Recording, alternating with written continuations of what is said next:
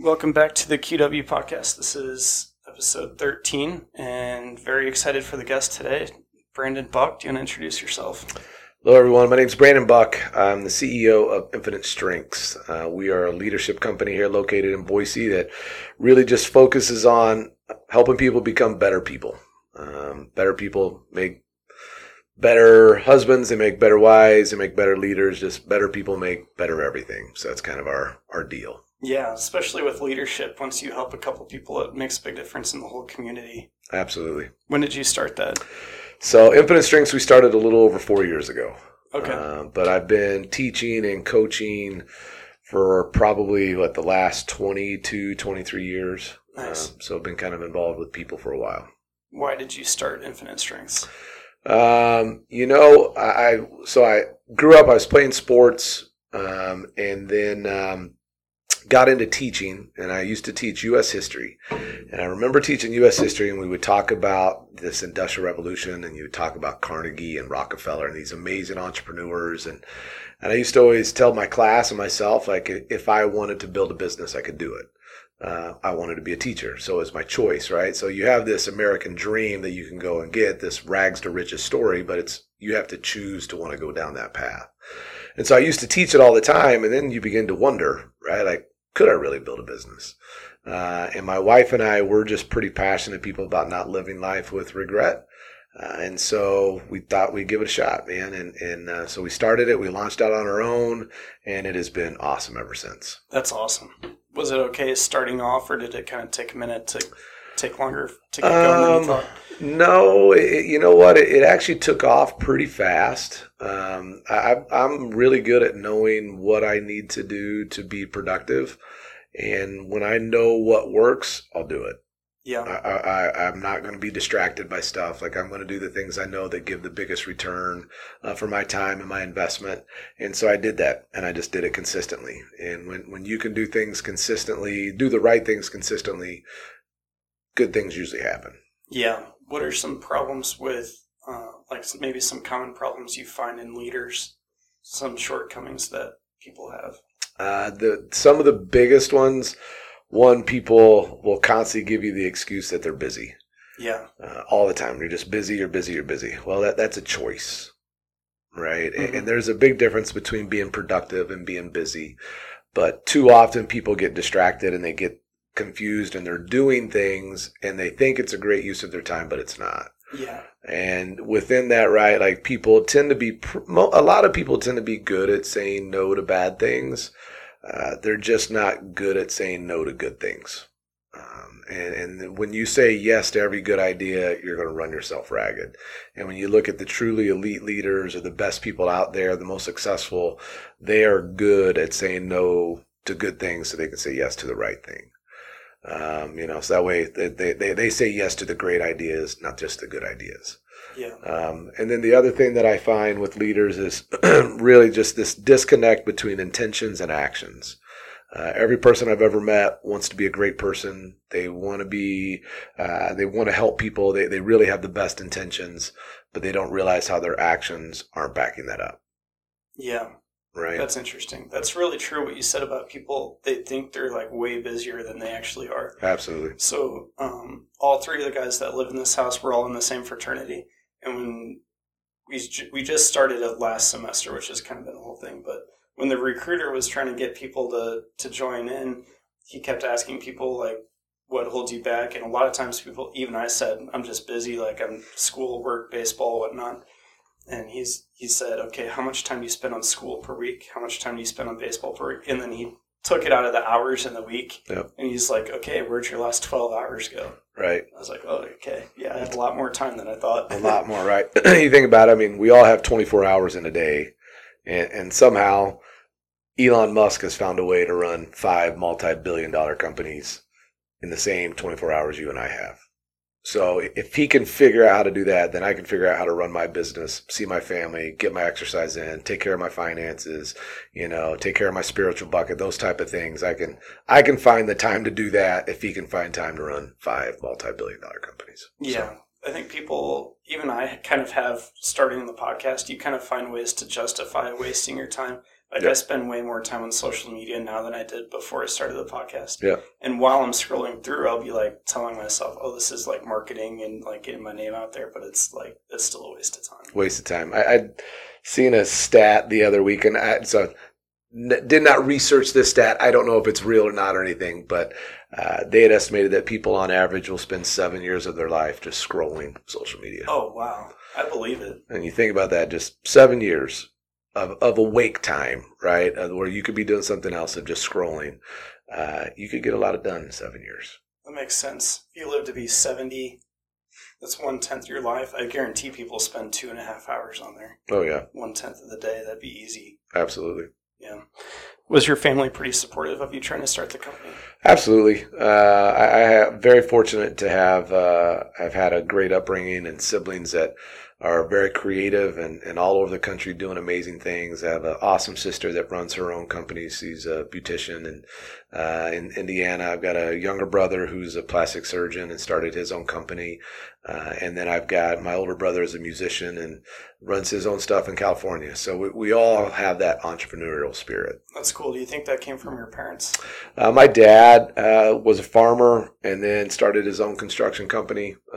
Maybe he was on a farm for my young childhood, and then he got into construction business. So you just saw that and saw the opportunity, and then we all just kind of grew into it. Yeah, I did. I kind of had the same thing. My dad he owns his own painting company, and then my older brother he's developing his own video games now, so he's got that going. And then I've got the podcast, so it is kind of cool when you see someone that doesn't have to work for someone else. Yeah. It's more inspiring, I think. It's just, I don't know. It's fun. Yeah. Right. Something to wake up for every day. Absolutely. Yeah. Well, maybe how did you market to the first couple of clients you got? The way I'm really good at doing this. Yeah. Right. Like I'm really good at talking with people one-on-one, of grabbing a coffee, grabbing a beer, going to grab lunch or something with individuals. Like I'm really good at that. And I'm very good at being able to speak on a stage. And so those things I knew I did really well. When it comes to social media, that type of stuff, like that's not my skill set. And if I had just focused on social media to try to build my company, I would have failed. I had everyone telling me that's what I needed to do, but that's not my skill set, right? So I could have done a whole lot of work, but not been productive. Whereas, like I said, with me, I'm really good at this. So I can relate to that. Right. So yeah. I knew who I wanted to talk to, right? I made a list, like these are the people that I want to know, not necessarily work with, but I wanted to know them. And I wanted them to know me, because when you start meeting fascinating people and you start knowing movers and shakers in a community, they're all communicating. And when you get in the right influence, right, or you get in the right rooms with the right people, things start to happen, right? Yeah. Because life, opportunities, everything, it all surrounds people, right? If you don't have people, there aren't opportunities. Right? If you don't have people, there aren't jobs. If you don't have people, they're not buying your stuff or they're not listening to the podcast. So it's all how well can you relate to individuals. So I was really good at doing this and did it a lot. Yeah. Yeah, I've kind of found that already. It's like it's really easy to listen to you, and then I don't develop the next question because I'm just locked in. Speaking of having the right people, though, do you have employees? Just my wife. Oh, okay. Yeah, so it's just she and I, and it's awesome.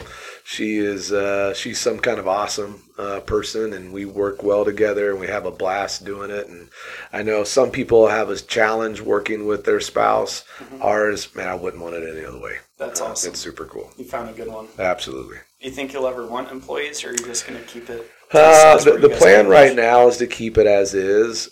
We have plans in the work that if people want to do what I do, I'd be more than happy to teach them and let them franchise out underneath, in essence, but let them go run their own business, right? Like I can train them and help them and go and do that, but we really enjoy the flexibility and the simplicity of just she and I. And so that's where we're running it. Now we'll bring in some outside consultants and do some stuff for marketing or some things like that, but not true direct employees. Okay. So I saw on your website that you offer like one-on-one and then group and class and everything. Yep. So when you do more of a group thing, is it like a lecture like you would if you were a teacher? No, it's a good group discussion. Okay, more of a workshop. Yeah, I mean, definitely I'm teaching that's in there, but like I said, I mean, I taught for for 15 years prior to doing this. So being in a setting like that's what I do, right? Like that, that's my craft, is being able to teach. So there's definitely teaching, but there's more questioning than anything, just getting people to think. Yeah. Because everyone that I work with, even including you or whomever, everyone knows what they should be doing. You just have to remind them that they know and then hold them accountable to do it. Yeah. Right? None of us love to be told what to do. But every one of us knows what we need to be doing to be healthy. We all know what we should be doing with our finances. We all know what we should be doing to build a relationship. I have to remind them that they know and then hold them accountable to do those things. And when you do what you know you should be doing, life gets really simple. Yeah, it all falls in line. Yeah. Where did you learn that? Trial and error, coaching. Yeah. Right. I was involved in athletics forever, and was fortunate enough to play baseball at a pretty high level in college. And you get in there and you start learning what works and what doesn't. And what you really begin to fall in love with is the process of things. In baseball, right, you have your best hitters are going to fail over 70% of the time. You know, they used to always say 300, well, whatever. There's not a lot of people hitting 300 anymore. So really, if you're going to fail 72, 73% of the time in baseball. Well, how can I find success in a realm like that when I'm failing so often? And so the success falls into the process, right? It falls into the work. Like that's really the deal, or that's what we would reference would be the standard, right? The standard is your effort. The standard is your work. And are you consistently doing the work regardless of the outcome, right? Like, do you have the discipline to stick to that process when your career is dependent upon results? And regardless of what we're doing, if it's baseball, if it's Infinite Strengths, if it's running a family, if it's running a podcast, whatever it is, right? Like, we're all dependent upon results. But do you have the discipline to stick to the process even though that's going on? And so you learn that through baseball, like it's my swings, it's my approach, it's this. And so you stick to it. So regardless if I got a hit or not, I'm going to be back in there getting so many swings the next day, or I'm going to be there early, or I'm going to be focused on that. So then you relate that into coaching, and you start realizing that that's the focus. And everyone knows that they should be getting more swings. Everyone knows that they should be getting more ground balls. Everyone knows that they should be working out. I'm just there to hold them accountable to do it. That's a hard transition to make, though, between baseball and like the business world, because then like you have to be making money, right, to justify putting time into it, right? Like in baseball, you could be hitting $150 over the last month, but at least you have like a medium kind of to keep taking swings and everything. So how have you kind of found, like, I don't know, maybe this isn't even part of what you do, but when do you tell people maybe that they should change routes a little bit? Maybe not give up on what they want to do, but... Right. Well, I mean, like I said, like everybody's career is dependent upon results, whether it's baseball or whether it's running a business, right? Like you're right. You have to sell. Well, I've eventually got to get base hits or I'm not going to play, right? Yeah. A coach is going to have to win or he's not going to be coaching very long. So that's the results. But you have the discipline to stick to the process. So in business, you're right. You have to sell. Absolutely. But if that's your only focus on success is the numbers, well, how long does that euphoria last when you hit the number? Not long, right? And then if you don't hit the number, now you're a failure or whatever it is, right? So, or sometimes you'll see people in sales, maybe they have a goal and they hit that goal Q3. Well, then Q4, they take it off. Yeah, that's what I was about to add, was that kind of works the other way too, where if you're addicted to the process and then you hit your goal, then you're going to keep going. You keep going. Yeah. The process, right? The standard is the standard. That's great. Hey, you hit your goal Q3. That's great.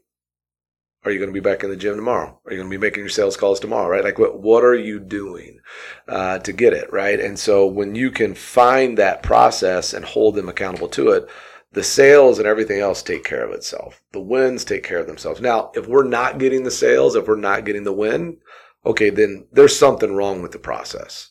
Right? We're either not talking to the right people, we're not talking to enough people, we're not delivering the message the right way.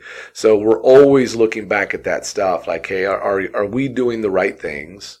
Right? Are you doing them the right way? And then how can you get them better? And so when you're always asking yourself those three questions about the process, numbers, hits, wins, performance, that all just becomes a byproduct of it. That makes sense. Yeah, it's tough though. Yeah. It's tough, but I'm just trying to think. But like the way it sounds tough. I mean, it's not easy, right? But it's simple. Yeah, that's what the discipline aspect is, right? Because you got to do it even when you don't want to. Yeah, and that's the thing, right? Most people think like numbers and winning and performance, it's some trick thing. No, it's not. The people that are truly successful, they know what works and they do it. Yeah, all the time. Right? They don't just do it once. They do it every day. Not all day, but they'll do it every day. Every single day, they're going to do the most productive thing that they can do.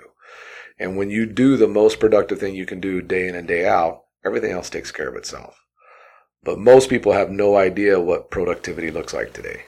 Yeah.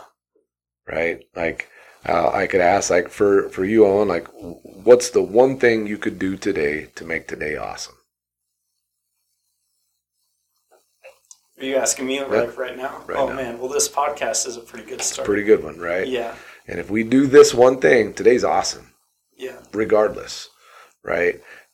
Bring on everything else. Today's already awesome. Once this podcast is done, boom, today's awesome. Now we can do some other things. Then tomorrow, well, what are we doing for this podcast tomorrow?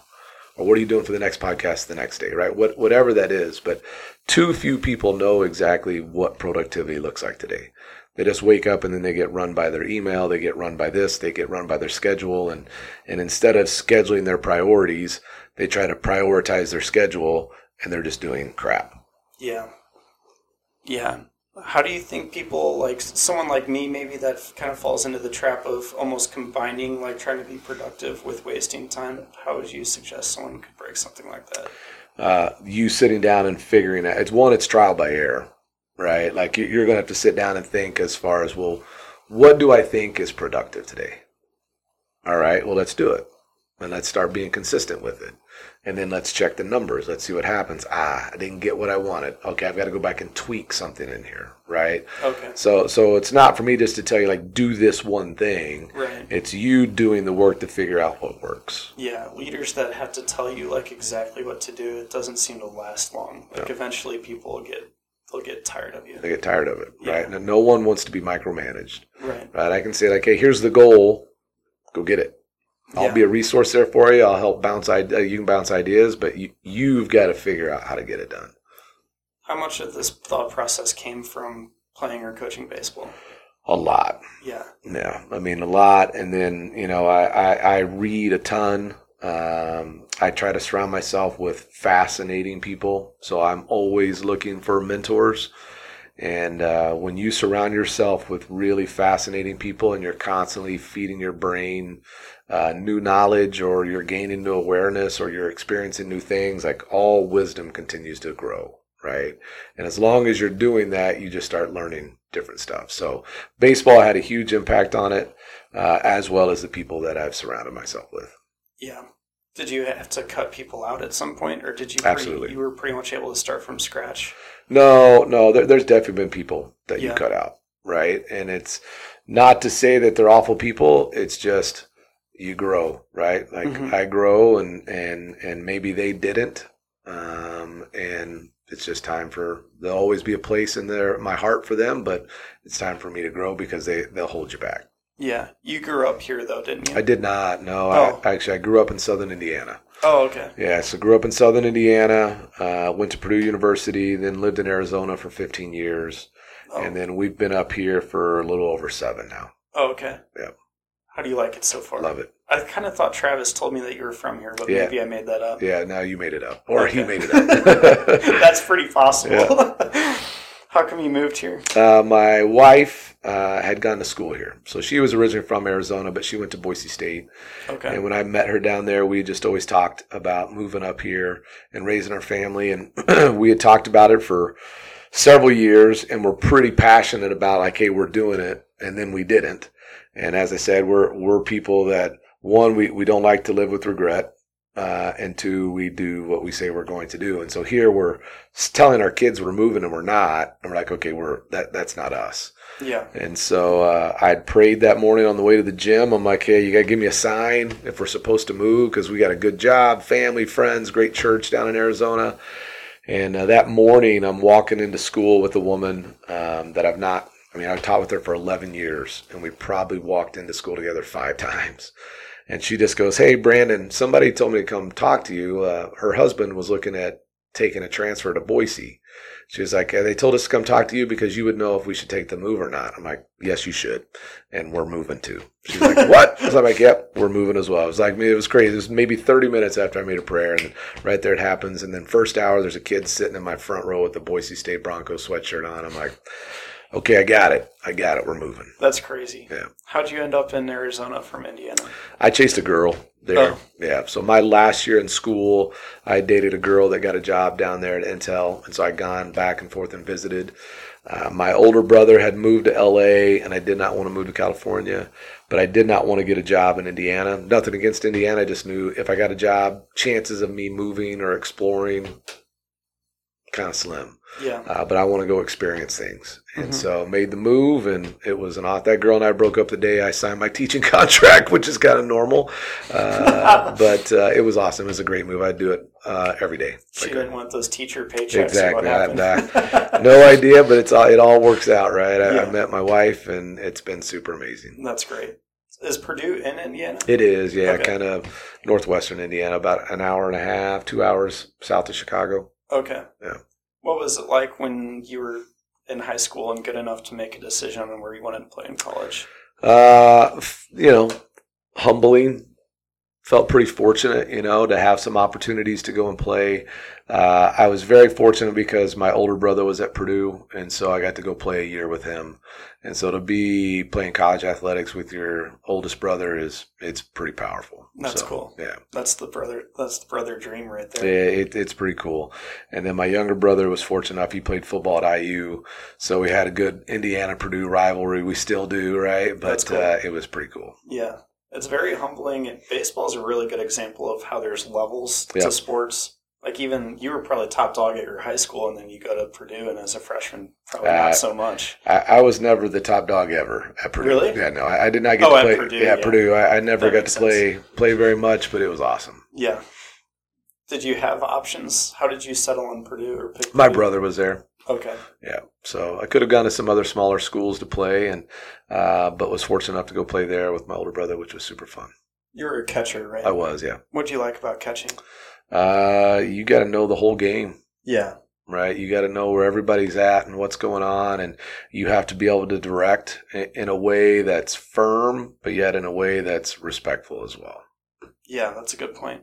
I was a catcher too. Awesome. I was not good enough to play in college, but I played actually one semester at Idaho State, but it was the COVID year, so we didn't get to play any games. Gotcha. That's a bummer. Sorry. That's a whole different ballgame there. Yeah.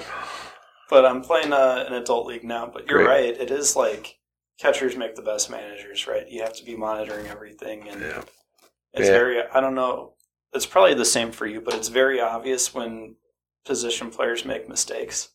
So I think that's kind of helped coaching. Yeah, but I think it's obvious for everybody when they make mistakes. Yeah, but right? I mean, like, I don't know. One of my biggest pet peeves as a catcher is if there's a runner on first and he takes second and he beats our middle infielder to the bag.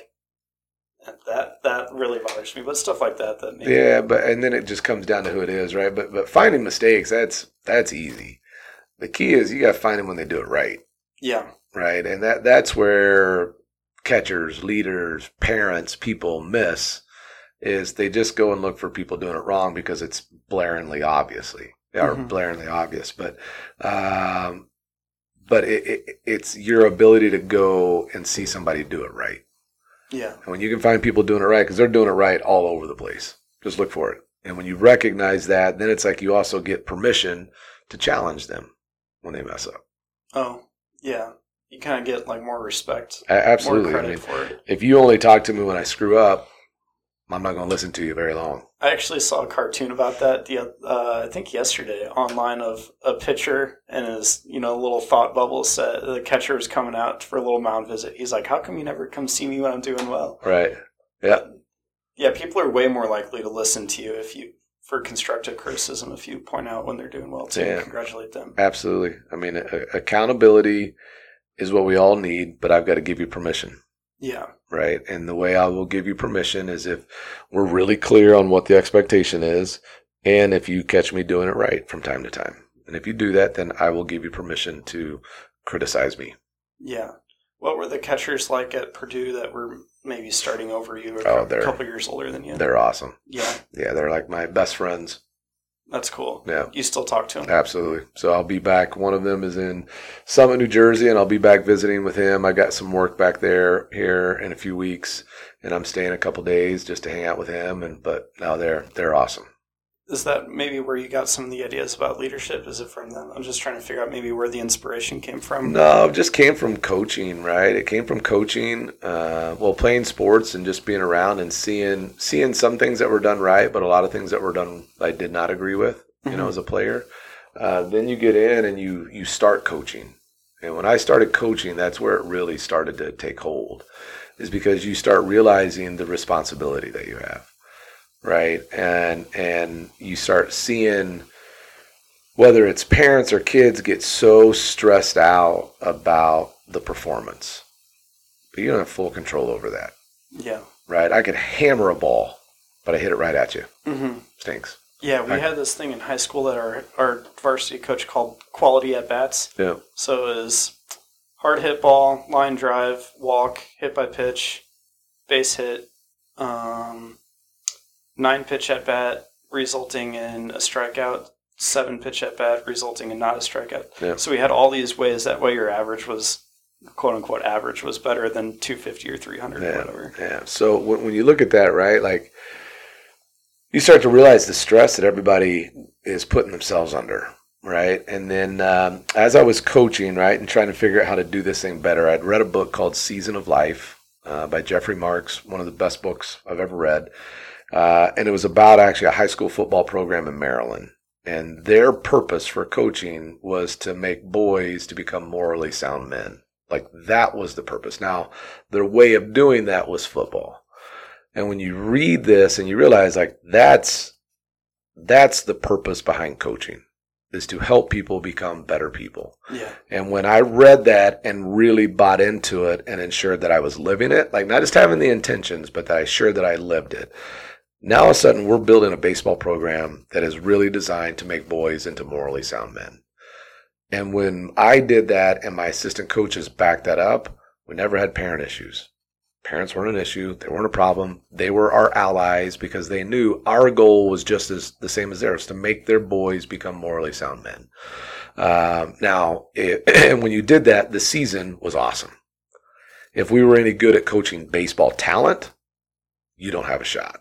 And we just happen to be really good. We had a lot of talent, and we have this talent trying to become amazing people, right? And so you start to see really what can transpire when that goes on. I mean, we won games, absolutely, but beyond that, I mean, we just produced awesome people. And then those awesome people went on, I think, my 11-year stint of being a head coach, I think it was around 70-some kids we sent on to play college baseball in 11 seasons. Wow. I think we had 22 draft picks. We've had 4 major leaguers come out of that group, right? And so you just start looking at that was not our goal, was to just produce that stuff. Our goal was to make morally sound men. And when you have these people showing up to be better people, you have people showing up to knowing that they have the discipline to stick to a process, that they're trying to be a great person on and off the field, baseball is simple. Right? Now I'm going to play harder for you because I know the type of person you are and I know what you'll do for me. And so that's where that love for like development and sticking to a process really grew, was when I got into coaching. And then you can see what happens, right? Then you build this thing that was just running itself. Right. Mm-hmm. And because of that, then I started doing it in school, and that's the way I taught, and creating like a leadership academy. And then when we moved to Boise, that's when I knew, I want to do something in leadership, because it doesn't matter if it's sports or business. If you have your business team, your management team, and they are truly focused on themselves becoming better people, they're going to hire better people. They're going to treat people better. They're going to make better decisions. They'll lead conflict better. They'll lead change better. And everything else grows from that. All because you're focusing on becoming the best you can. What are some ways you can push that focus as a coach or as a boss, helping employees or players become better people? You have to live it. You have to live it, and then you have to intentionally teach it. right? People will say sports teaches character. No, it doesn't. Sports is about winning, and that's the goal, is to win. And unless you have a coach that has character and intentionally teaches that character, people won't get it. Right? They're going to come in and do whatever it is whatever it takes to win, unless that coach is morally sound, lives it, and then intentionally teaches it. That rolls into a family, right? The only way my kids will be people of character is if I have it, my wife has it, and we intentionally teach that. Right? Like, we don't talk to our kids about grades. We have never one time challenged our kids on any grade they have ever gotten. We don't even talk about the grades. We talk about their effort. Hey, did you do what you say you were going to do? Did you do it the right way? Did you do it the best you could? Hey, are you giving me an excuse? Because that's not going to lie. Like, we have our core values, and that's what we parent. Now, you look at the byproduct of that. Our kids are amazing students, and they don't have the pressure. They're amazing in their sports because they know what we focus on. We don't focus on wins. We don't focus on scores.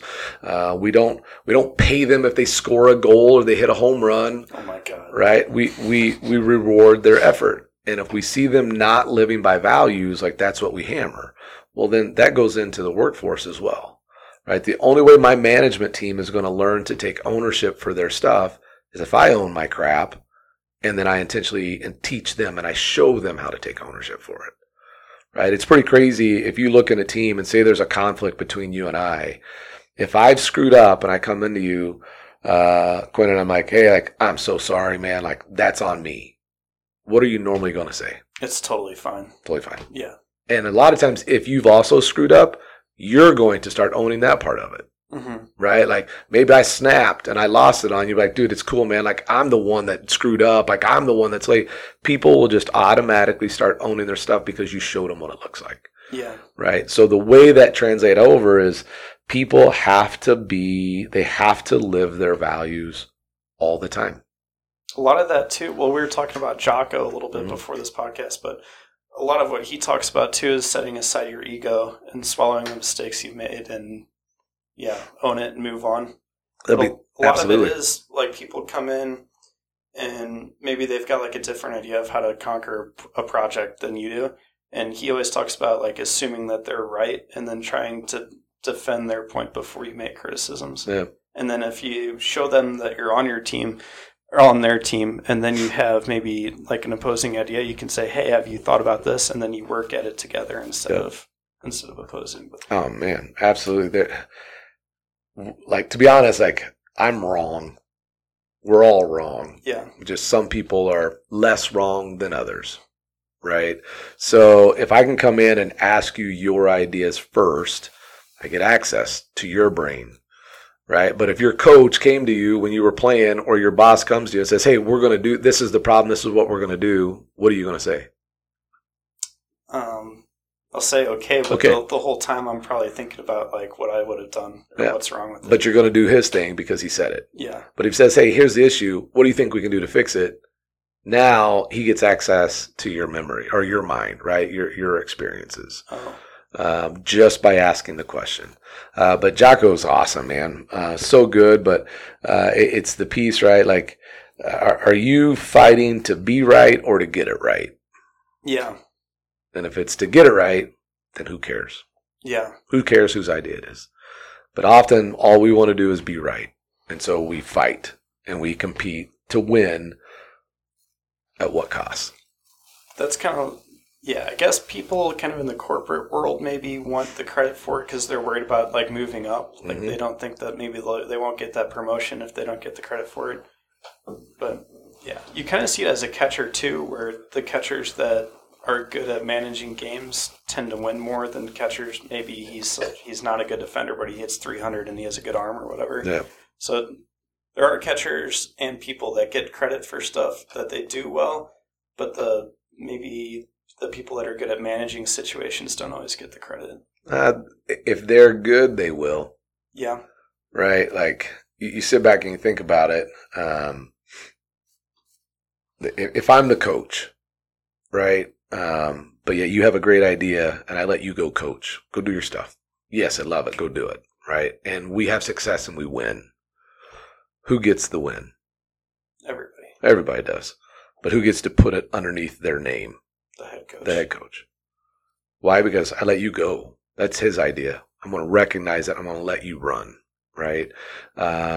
When we lead or when we do anything as a parent or whatever, like my job is to make my people better, even if that means better than me. And if I make you better than me and I give you credit and I recognize you, where's your loyalty going to lie? To you. To me. Right? It just is. And I don't do it for that. I don't do it to manipulate. I just do it because it's the right thing to do. Right. But if I recognize you and you grow and you become my boss, and I just develop leaders all over the place and people are growing, the company's not getting rid of me. Like I'm invaluable to them, right? I'm priceless to them because all I do is produce like champions. And if that company ever wanted to get rid of me, all of you that have my back would be the first ones that would want to leave. Like, nah, you're not letting that guy go. Yeah. But too many of us get so scared. We have this scarcity mindset where I can't share my ideas with you because if I share my ideas with you, then why do they need me? Now I'm not valuable. No, my job is to make you better and her better and him better and her better. And when I do that, then good things happen. Yeah. That works under good leadership. But I feel like there are companies out there where maybe someone's in your position where you're making people better, and then someone can do your job as good as you, and they're like, okay, we can pay this guy less to do the same job, and then you're gone. I can't control that. Yeah. Right? I can control me, and we move on with it, right? Like the right thing is always the right thing to do. And if the company doesn't recognize that, then I'm going to go work someplace where they do, right? Yeah. Now, we have to understand, too, right? Like you can still produce the other way, right? If I'm just all about production, I can produce. Mm-hmm. Like I can teach you and we'll produce and we'll win and we'll sell at the cost of a very toxic environment. Yeah. Be very competitive, very cutthroat.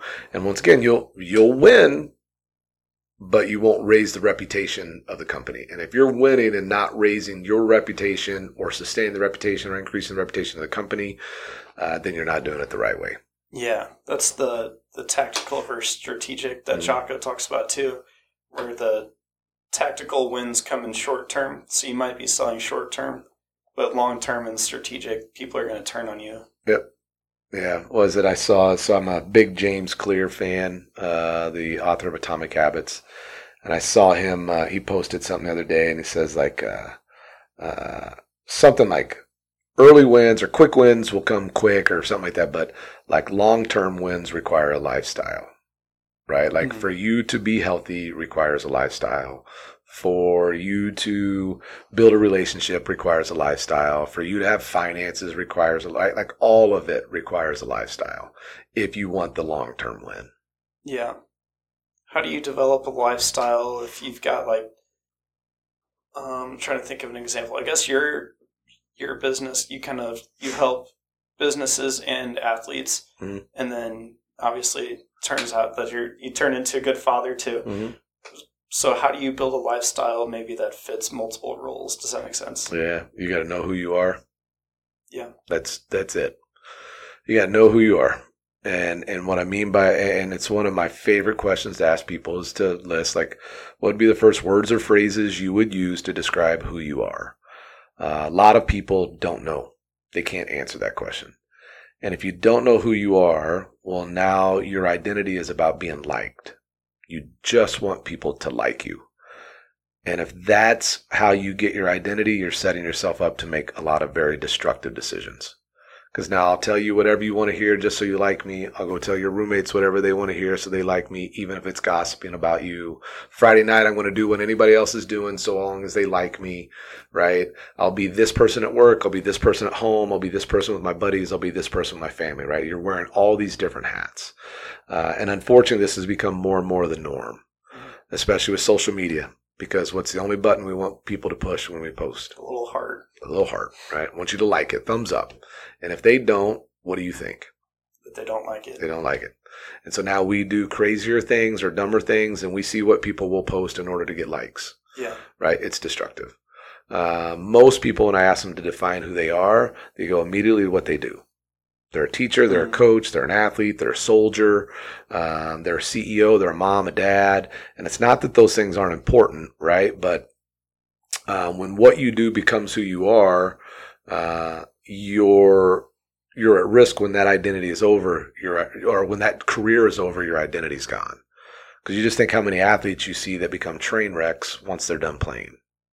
Yeah. How many soldiers get out of the military and that identity stripped away from them and they're lost. Mm-hmm. You think about how many marriages end once they become empty nesters because mom and dad didn't know who they were. But when you know who you are, right, and it's down to your values, right, and we have our family values, you are that person all the time, right? So that's what it comes down to, like teaching people to be morally sound men, ethical women, whatever it is, right? Like I've got to know my 2 or 3 values, and then that's what I live by all the time. And so one of ours is integrity, and integrity is great, but what is it? And so our kids know we've defined it, and we've made integrity a verb or an action. So it's to do the right thing regardless who's watching. Yeah. And so that is being a morally sound man or woman in our house. That's who I am. So then it doesn't matter if I'm with you, if I'm by myself, if I'm with my friends, if I'm at work, if I'm at church, if I'm at the gym, I'm going to do the right thing regardless who's watching. And if I do that, then it's a plug and play system, right? I don't care if you're at work. I don't care if you're at home. Right? Because what people do is they'll go to work and they'll be that visionary, driven person, goal-oriented, focused, productive person, and they're crushing it. And then they go home and they get a beer, they sit on the couch, and they do nothing. Their family doesn't get to see that guy. Mm-hmm. He just sits on the couch. Yeah. Well, that sucks. Right? The work gets this amazing guy, and your people at home, your family that you care the most about, they don't get that guy. So if you crush it at work, you got to crush it at home, and vice versa. If you're like the big teddy bear, everyone loves you at home, then you got to be the same person at work. You can't be the a-hole at work. Like that doesn't work, right? So once we know who we are, that then in essence becomes the standard, right? Like you are that person no matter what. Mm-hmm. Not only do people at home not get the guy that crushes it, though, they get the opposite. They get the total opposite. Yeah. They get like the worst version of you. Yeah. That's tough, though, to go to work and, like, give it your all and then come home and have to do the same thing. That's Not easy, but simple. Depends on what's important to you, right? Mm-hmm. So, and when you know who you are, like, I don't really care if you're tired. Yeah. My kids don't care if I'm tired. They want to know, am I there? Am I locked in? And if they really are that important to me, then I'll figure it out and I'll get it done. Mm-hmm. One of the phrases that I pulled from your website that I really liked was, that you guys put a focus on making common sense common practice. Yep. What are some things that you think should be common sense that maybe aren't? Because that's kind of what I pulled from that, right? Was that you think that there's some common sense pieces out there that are no longer common sense. Yeah. Well, that's what should people do to be healthy? Eat good, exercise, read. Okay. Do you do that? Ish. I don't read, but the other ones I'm okay at. But you know exactly what it is. Common sense. Yeah. You know what you should be doing. Do it. I mean, that's what it is. Like I said, it's common sense stuff. I know how I should talk to people. Mm-hmm. I know I should get sleep. I know I should exercise. I know I should hang out with my kids. I know I should talk to my wife. Do it. Where do you think that barrier comes from? Because I know I can not work out today. Well, I know that if I work out today, I'm not noticeably stronger tomorrow. Yeah. I also know if I miss today, I'm not fat tomorrow. Mm-hmm. So I miss it. I know if I go on a date with my wife, it's the best thing I can do. But I also know if I go on that date with my wife tonight, our relationship isn't substantially better tomorrow. If I miss that date with my wife tonight, we're not getting divorced tomorrow. So I miss it. Right? Like, it's like I miss the most important things. Why? Because it's long-term goals. It's not like that immediate gratification. So we skip it. We think, oh, it doesn't matter. No, it does matter. Right? It's the aspect, right, that Rome wasn't built in a day, but it was built every day.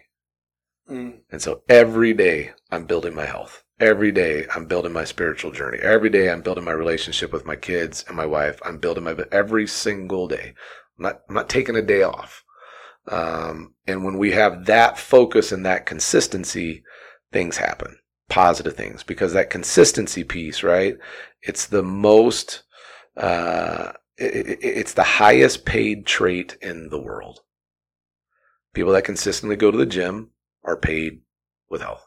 People that consistently save more than they spend are financially secure. People that consistently spend time with their wife, with their kids, they're blessed with a great relationship, right? People that consistently make the right number of phone calls every single day to the right number of people with the right type of message get paid. Mike Trout, highest paid dude in baseball. Why? He's the most consistent big-time performer there is, right?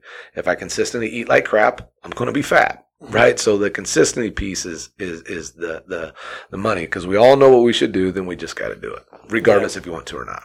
That's another Jocko thing too, where he said people ask him all the time how he gets up so early, and he's like, "Well, I set my alarm and then I get up when it goes off." Yep. And it's a very simplistic answer, but yeah, just that consistency and the discipline. Yep. But yeah, I guess people are way too addicted to putting things off, like you were saying. Yep. Were you pretty good at that as a player, or like how old were you when you were starting to realize that and put it into practice?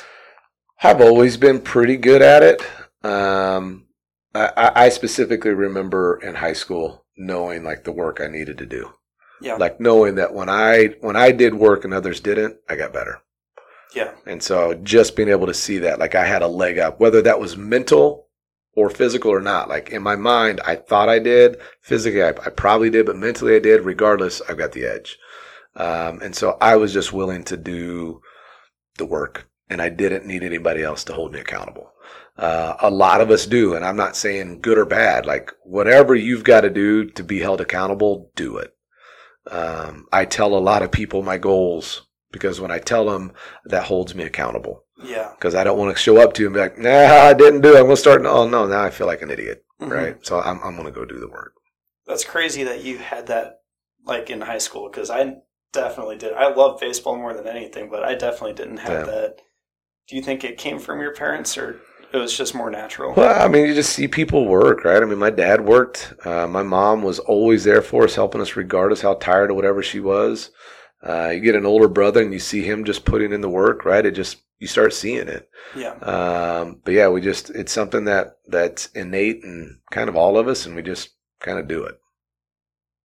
How much older than you is your brother? My oldest is 3.5 years older. Okay. What did your mom do? She stayed at home, raised us. Okay. Yeah. I think that's the way to go. People just can't afford it anymore. She was awesome, man. She was awesome. We were very fortunate to be able to have that done. Yeah, that's cool. But yeah, nowadays it seems like everyone has to have both parents work. Yep. That's tough. I think my mom would have killed that. Shout out to my mom. Yeah. I think he would have been great. She's a teacher. I think that's where, one of the greatest compliments I've ever gotten was from my very first boss. I was maybe 8 months into the job or something like that. And he told me that he can tell that I have a lot of pride in my work. I think that's from my parents a lot. Yep. It's awesome. So shout out to my parents. Yeah, good job. They did an okay job. Good job, Mom and Dad. Yeah. Do you ever work? We can do a little Memorial Day theme. Do you ever work with veterans that are maybe out of the military? I've worked with a few, yeah. Yeah. Yep. I've worked with a few. What's some advice that you give them when they're looking for their next mission? One is their identity is key. Helping them figure out who they really are, right? Because once again, they get locked into their identity as I'm a SEAL or I'm a Marine or, well, no, that's what you did. Yeah. Right. So it's helping them do that. Then the other thing that I look at, right, is if I were to just to tell you to go down and sit on LinkedIn and try to find a job, you're going to be miserable. Mm-hmm. Right. You're going to look and be like, I mean, I don't know. I can't find it. I don't know what it is. And so what I talk to people about is if you want an awesome career, right, you have to love what you do. You got to have the skill set for it. You got to make good money, and you need to be around like impressive, awesome people. And so it's like, all right, if you have all of those things, then you have a great career. So now how do you find that? And once again, it comes back to people, right? Let's answer these in reverse order. You hang around fascinating or awesome people.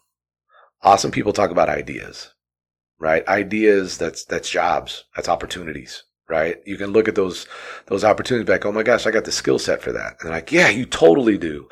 Right? And so now all of a sudden you're around awesome people. You've got an opportunity, which is money. You've got the skill set for it. Right? So you're good at it. You're going to love what you do. And so instead of looking for a job, let's go hang around awesome people. And when people get out of the military, I guarantee they know impressive, awesome people. Go meet with them. Yeah. Because all I got to do is go have one coffee with a fascinating, awesome person. I leave that meeting inspired and I feel productive. Put me on a computer for an hour looking at LinkedIn or Indeed, I feel miserable. Right. I'm like, oh my gosh, I don't even know. I have no idea.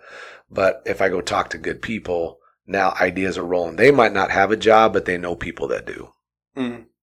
Yeah. That's a type brotherhood too that they get out with. Yep.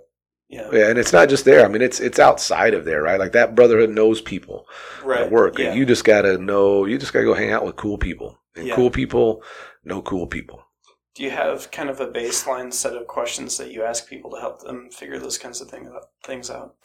Like fascinating people or careers? Like when you said people sometimes struggle with kind of figuring out who they are. Do you have kind of a baseline to help them figure it out? Yeah. I mean, I ask them, right, flat out, like what would be your core values? And I ask them, they've got to go talk to a couple other people and ask them to describe who they are. Like, how would they describe them? I have them go seek out some mentors and looking at their mentors and what is it about that mentor that is attractive. So you're starting to pull out the characteristics of those people. Then we really begin to narrow it down to like 2 or 3, because you can't have too many, but I need 2 or 3 that I know this is it. 2 or 3 like characteristics. Yeah, characteristics like values. Yeah. What are some good ones that you think make a good leader? Make a good leader, initiative. People with initiative, they give energy to the relationship, right? People with initiative do the right thing without being told. It's like, if I send you something, did you read it? Right? Mm-hmm. Hey, are you calling me? Are you reaching out to people? Are you just sitting and hiding? Right? So I look for initiative. I look for ownership. People that have the confidence to own it. Right? It's like, I'm going to take ownership of all the screw ups. Whatever's going on. I'm not going to give an excuse. I'm not going to do any of that. People that give excuses, I can't help you. Yeah. I can help your mistakes, but once you give an excuse, I can't help you any longer. Yeah. And the third one I look for is humility. And humility is not a lack of confidence. It's actually the total opposite. Yep. People that are humble are extremely confident in who they are. They know they know. They also know they don't know it all. Mm-hmm. Right? Like, I couldn't hire a baseball coach that didn't know baseball. Had to have the confidence in baseball. Yeah. If they acted like they knew it all, it doesn't work. Right? At the same time, though, if I hire someone that doesn't have the confidence to make a decision, is always wanting that reassurance, they'll drive me nuts. But you give me somebody with initiative who takes ownership and that's humble, we will dominate. Yeah. Do you still do a baseball program where you're hiring coaches? No, well, I mean, I coach a 11U Little League team here. And so, no, but yes. We've got, including myself, there's 5 of us, and these men are just outstanding men. They all have initiative. They all own their crap. They are all humble. And because you put 5 people together that are like that, we just get stuff done. You're blessed with that many coaches. That's pretty awesome. A lot of coaches struggle to find 1 or 2 to help them out. Yeah, well, I'm not going to sit back. I'm going to go find them. And we just fortunate enough that we've got some good ones that are all have boys the same age, and so we're building something pretty special. That's cool. Did my little brother umpire for you? He's the big, tall, curly hair. Yes, he did. Yeah. Yes, he did. How'd he do? He did good, man. Yeah. All the boys did really well. I was impressed, actually. That's cool. They've gotten a hard time, though. That's one of the biggest problems in youth sports right now, right? Is the umpires just get such a hard time. Yeah. There's a lot of problems there, but yeah, so they definitely get ripped every once in a while. Yeah. And he always wears, I think my dad was telling him the other day, Evan always wears like the professional looking umpire shirts, and then all the other guys wear like Timberline shirts. And Dad's like, yeah, no one's yelling at the guys in Timberline shirts. Yeah. It's like, you got to put one of those bad boys them on, and it'll quiet people. Yeah, Timberline baseball gets a lot of respect here. They do. Yeah. Do you have any interest in coaching at a higher level again? Not for a while. When I started coaching, I asked mentors, back to seeking wisdom from people. I asked a couple mentor coaches that had been coaching for like 30 plus years, and I just asked them if they had it to do over again, what would they do different? And both of them told me they would have stopped coaching when their kids were young. Because they coached everybody else's kids and they missed theirs grow up. Yeah. So I'm like, okay. So as soon as my kid, my oldest, once she got to a point and I missed one of her things, I'm like, okay, I'm done. We hung them up, and I won't coach until my kids are done and out. And at that point, we can re-examine it then. But yeah, no, I'm having too much fun watching my kids do life. Yeah. You don't think you'll follow your son up? No, I mean, I'll coach him as long as we can, that it keeps a great relationship, right? Like mine and his relationship is more, and we got a really good thing going. It's awesome. I will do that as long as I can. And if it ever gets to a point where it starts to put strain on our relationship, I'll stop in a heartbeat. Yeah. How did you meet Travis? Just from coaching Miles? Yeah, just and then coaching Travis Miles. Just got lucky. Yeah. Yeah. Travis is a pretty cool dude. He's awesome. He's good man. Yeah. Was the first interaction with him like him coming up to talk to you about Miles, or were you guys? Oh no, Miles was just on our team. Travis didn't really say anything. He was just there, and then, like I said, I saw his son throw one ball, and I'm like, that's different. And then I was taking my son to go hit. I'm like, hey, let Miles, if you're good with it, let Miles come with me, and I'll just take him, and he'll work with my son, and I'll get him ready. So, and Travis had enough confidence in me, at least trusted me enough. Like, sure, some guy's going to take my kid for free to go work with him for an hour. He'll do it, and it's just turned into a really good relationship. That's cool. That's a hardworking family. Yeah, they're great people, man. Yeah, that's cool. Yeah.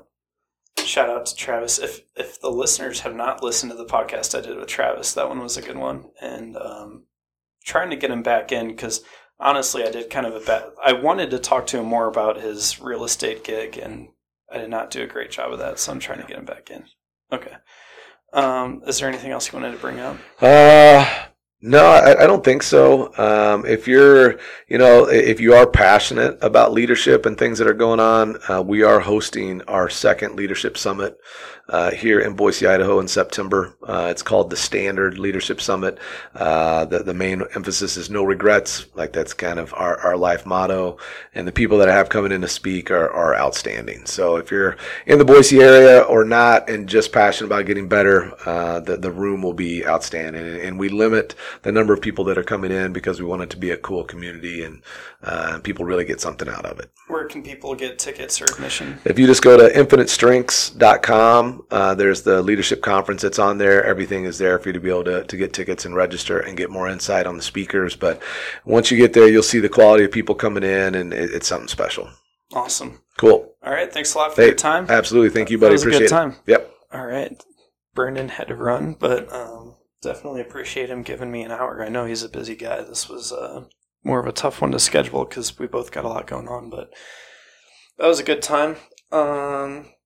If you guys have any other questions, feel free to message me on Instagram. It's just QW_podcast. And I wanted to say that I've been drinking this delicious Monkey Cold coffee throughout the podcast. It's truly fantastic. I mean, yeah, I would definitely recommend this, even if it wasn't a sponsor, but it is our first sponsor. So shout out to Matt, and thank you for putting some faith in me. And it's truly a great coffee. I definitely like the bourbon chocolate chip flavor more than the coconut rum one, but both very good. And Matt's an awesome guy to support. They give part of their sales to the Pediatric Cancer Foundation. So if you feel like supporting the podcast and my boy Matt over at Monkey Cold Coffee and the Pediatric Cancer Foundation, head over there and enter code QWPOD, QWPOD, as the promo code. You get 10% off. Thanks everyone for listening.